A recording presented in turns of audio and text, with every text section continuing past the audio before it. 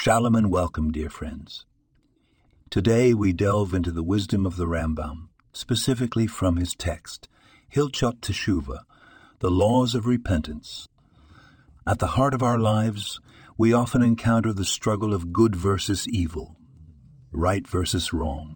Rambam guides us in this constant battle by simply reminding us of the power of free will.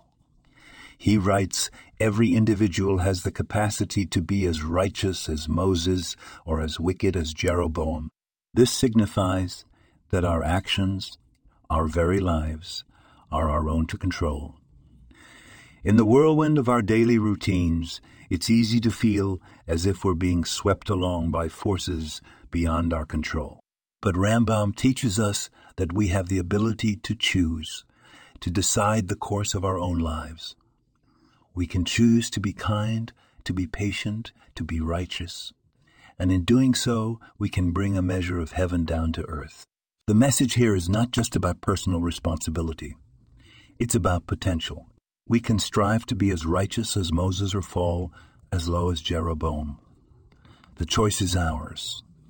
Every action, every decision, every moment is an opportunity to choose the path of righteousness.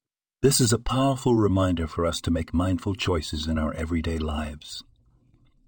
When faced with a decision, let's remember Rambam's words and choose the path that leads us towards righteousness, towards being the best versions of ourselves. Thank you for listening. May we all make the right choices and bring forth the light of Torah into our lives and the world around us. This podcast was produced and sponsored by Daniel Aranoff.